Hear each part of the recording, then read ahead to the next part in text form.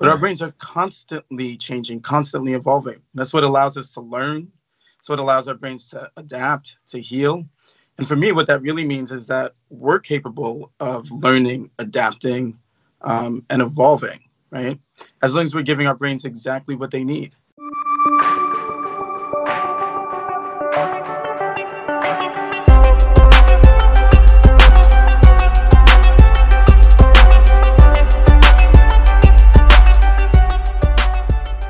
And we're really hoping you can help out Clinton and his mental health and his cognitive health, So that's my biggest, I'll be honest, that's my biggest hope for today. Besides, that's funny. I was going to use that joke on you. Dude, come on. I'm the brains of the operation and the beauty, actually. I mean, that, ladies and gentlemen, was the voice of a god, Dr. Suraj Saggar. I am Dr. Clinton Coleman. Welcome to Recommended Daily Dose.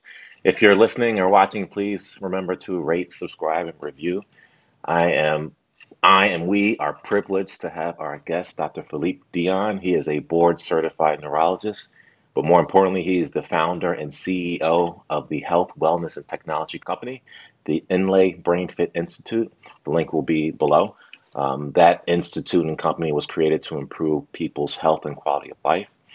We have him today to talk about his new program. It's called Take Charge of Your Brain in 30 Days, which I think Suraj may need a little longer. You have an extended program for him, I hope, right? Yeah, I'm looking more for a long-term kind of situation. So he's going to tell us about his program, which helps people with medical, mental, and neurologic disorders get healthier and create the lives they want for themselves. Welcome, Dr. Dion. Thank you. Thank you for having me.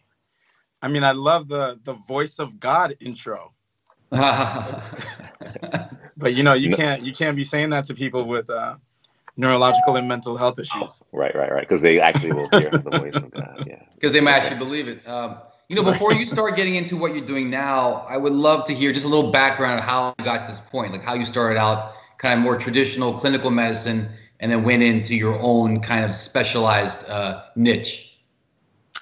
Yeah, so I'm a neurologist and epilepsy specialist, and I was part of a big epilepsy group. Right. For about epilepsy 5 years. is what though for our seizure disorders. Got it. Okay. So seeing people with seizures and other neurological issues, and really one day looked at my older colleague and was like, "Man, is that gonna be my life when I am 55?" Right. I was like, I need to make some changes. So what specifically? Because I know this is something a lot of doctors, right? I mean, we're going to talk about a lot of different things, but I think a lot of doctors look for side gigs, look for, there's idea of burnout. Some people are looking to get out of clinical medicine, alternate careers, et cetera. So what was it about what you saw in your older colleague or what have you that kind of made you think, man, I can't be this person in 15 years, 20 years? Yeah, my time was being controlled by whether it was hospital administrators, right, secretaries in my practice. So I didn't have that kind of control. I was taking call all the time. I hear that. And they're telling you got to see patients in 15, 20, 30 minutes. And I was like, but man, I could influence a lot more lives if I did it differently. Right. So that really pushed me to just start thinking about it in a completely different way. So it's the whole idea of thinking outside the box, which I think a lot of docs are looking at these days as the practice of medicine changes, right? Clinton and I talk about it all the time. We're constrained by insurance, by time. It's almost like it's like a factory, right? 15-minute blocks of patients, and it's not as satisfying as perhaps it was in different generations. So definitely applaud you for kind of finding your own way. Yeah, and then the patients that take the longest, that take like an hour to see in your office, that are the most challenging, somehow the insurance companies only pay you like $15. Right. So tell us what led you on this journey and how you started this new endeavor with your program. Yeah, so for me, what I felt made me a really good doctor wasn't that I knew what medications to prescribe people, but it was I really connected well with patients because I've been a patient my entire life. I've been a patient since I was 18 years old. I was diagnosed with kidney disease, had a kidney transplant at 8 days after graduating from medical school.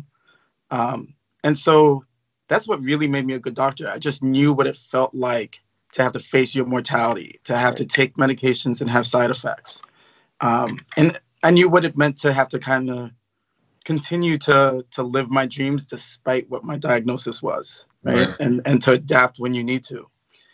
And so I wanted to take that experience and really share it with people, right? Because a lot of diseases you're not going to be able to cure, but you still have to be able to create the life that you want Right. and live the life that you've always dreamt for yourself. Also, the constraints of a medical practice sometimes isn't conducive. A 15-minute appointment isn't conducive to a lot of Right. these issues.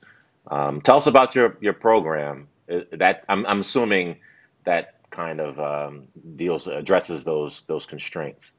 Yeah, so the reality is that the research shows that the vast majority of Americans are healthcare illiterate, which means that they don't Mhm. understand disease, they don't understand the jargon that we use, they don't understand how to resolve issues.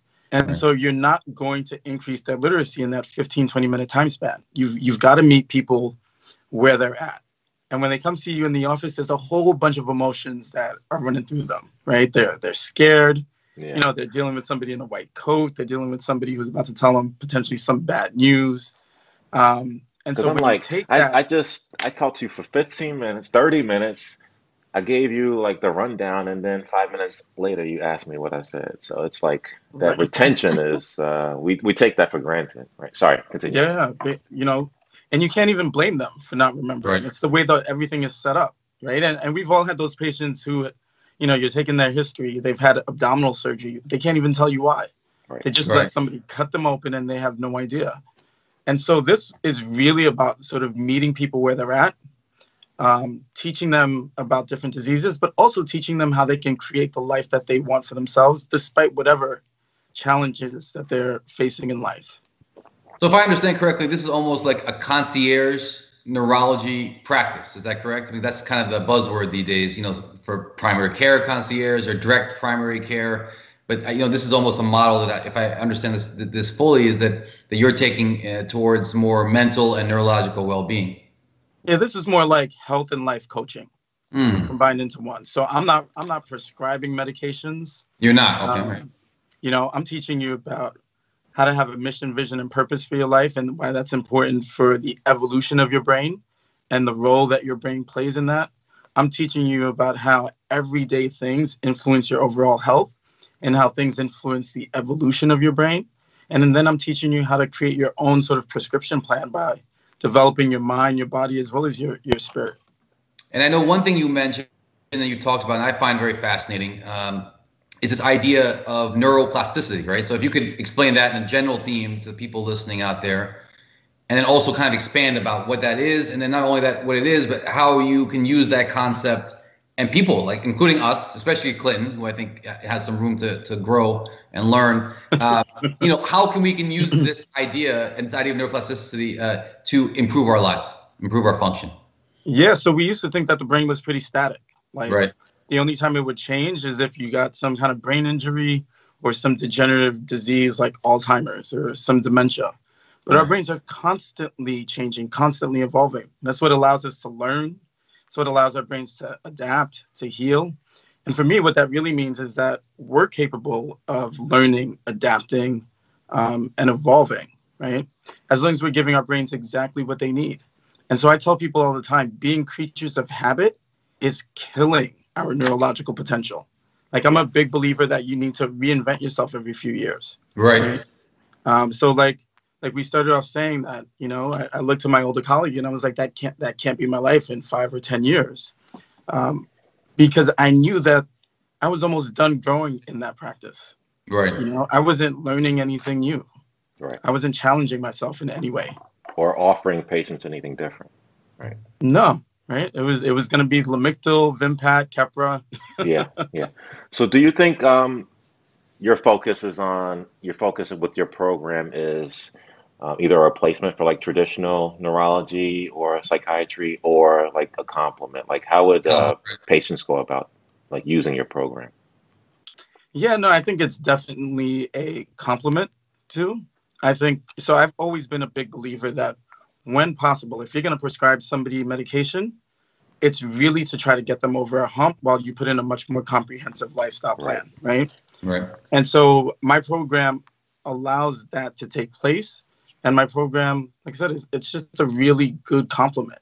And I think it empowers people a little bit more because traditional medicine tends to be a really passive thing for patients. Right. It's like you come see us, we'll give you a medication, or we'll take you to surgery.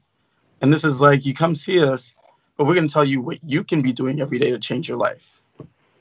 Now, you know what, since we're talking about your program, maybe you can give us an example. Let's just say, for example, as a nephrologist who we may or may not know, who's been a bit stressed out due to COVID-19. He's working very hard in his practice. Kicking my ass, man. He even may be my co-host, right? So, but, walk us through. Dr. Coleman comes into your office. I'm burnt out. My podcast partner has really eclipsed me, medically and socially and everything else. And I need to grow and catch up with him. You can't spell eclipse. Kidding aside, this has been even for serious, and we can be serious even for 2 minutes, maybe a minute and a half. We're both stressed out. COVID has really taken a hit on both of us. So let's say a physician comes to you. What gives just something, just general theme, not the whole program. Yeah, and I think it's really about getting back to what that person wants their life to look like, right? Okay. And one of the things that I feel like we stopped doing as adults is we stop having dreams for ourselves.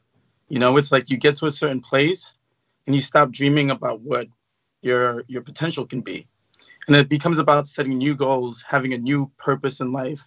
Look, we know that people who are 90 and have a reason to get up in the morning do better than people who are 40 and have no reason to get up. So we've got to give you a new reason to get up, right? We've got to give you a new purpose in life. And then we've got to show you how you can work your way to getting there. And it may be, look, I can't be going into the hospital every single day anymore. All right, well, what do you want to do now? Right? What do you want that to look like? And let's start taking the steps to get you there. It seems almost to me like it's the whole idea, the adage of never stop learning, right? I'm actually, and I think Clinton will chime in and further the question, but, as a physician, med school, undergrad, then med school, neurology, I'm assuming you did an epilepsy fellowship. So we're constantly thinking the next thing to learn. But then you hit a wall where you said, what do I do now? Now I'm going to do this for the next 35 years, right? And a lot of people might say, well, look, you work hard your entire 20s. Now just work. But I think what you're saying is that, no, you can't stop learning, right? I mean, you have to keep growing, which I think you're absolutely right. A lot of physicians do get into a rut of just, rinse, wash, repeat, see patients, deal with paperwork and do the same thing. So I find it very fascinating that you as a physician, who most people probably think that we're constantly learning and are happy to take a break, are saying, no, I need to keep growing as a person. Yeah, you've got to keep growing as a person. I saw somebody a couple of years ago who was a memory expert. He spent 50 years of his life studying memory, right? I attended one of his lectures. I couldn't even understand what he was saying as a neurologist. And I was like, I'm not even sure he understands what he's saying. And then he came to see me in the office because he was having memory issues. Because the moment that he retired, he could no longer compensate for the fact that he hadn't developed himself in any other way. He hadn't, learned anything new. And it's really important that we sort of step out of our comfort zone. We learn brand new skills, whether it's new languages, new hobbies, new instruments.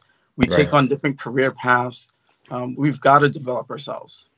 I think the key point is probably challenging yourself, right? So, and I think we all dealing with this now as far as the pandemic. We're all challenged physically and mentally. How has that changed how your program is geared towards patients? Like, I think everyone's stressed. I think, the brain has a pretty good knack for dealing with stress, but unfortunately, us as providers are limited in providing that help. Right. So the brain is built for short-term stress, but it's not built for long-term stress. Right. And so once you start going into chronic stress, you're going to start having memory issues, problems with focus and concentration, things like depression sets in. And so you've got to find really healthy ways of relieving that stress. And I think one of the things that physicians are really struggling with right now is how disempowered they are, right? Because it's kind of like you're in a pandemic. Oh, no. You still got to go to work, into the hospital, regardless if there are PPEs there for you. It's like, what kind of nonsense is that, right? And so I think finding ways to empower people, whether they're physicians, patients, or whoever, that's so incredibly important. Can you give us a small idea of something that we could do, not we as physicians, but patients dealing with the stress of isolation, not being able to go out, see your loved ones, having to work at home, eating all day. Is there something Yeah. like, you get the magic pill or something that you can Like I'm help used us to with? kicking it with Coleman, kicking at his house, and I'm really suffering. Kicking it. What are you, Tribe Called First of all, Quest? look, You got my reference. I love it. All right, there you go. you got to get your body moving. So you want to be exercising. This is actually a really great time to learn a new hobby or skill. You Yeah. come out of this pandemic and you're like, all of a sudden I know how to play guitar. Right. It's like Right. you took that time, that year or who knows, year and a half, 2 years, and developed a completely new skill. You're going to be really proud of yourself, right? Or you learned a brand new language. You're going to be really proud of yourself. This is a great time to turn yourself into the person you've always wanted to be.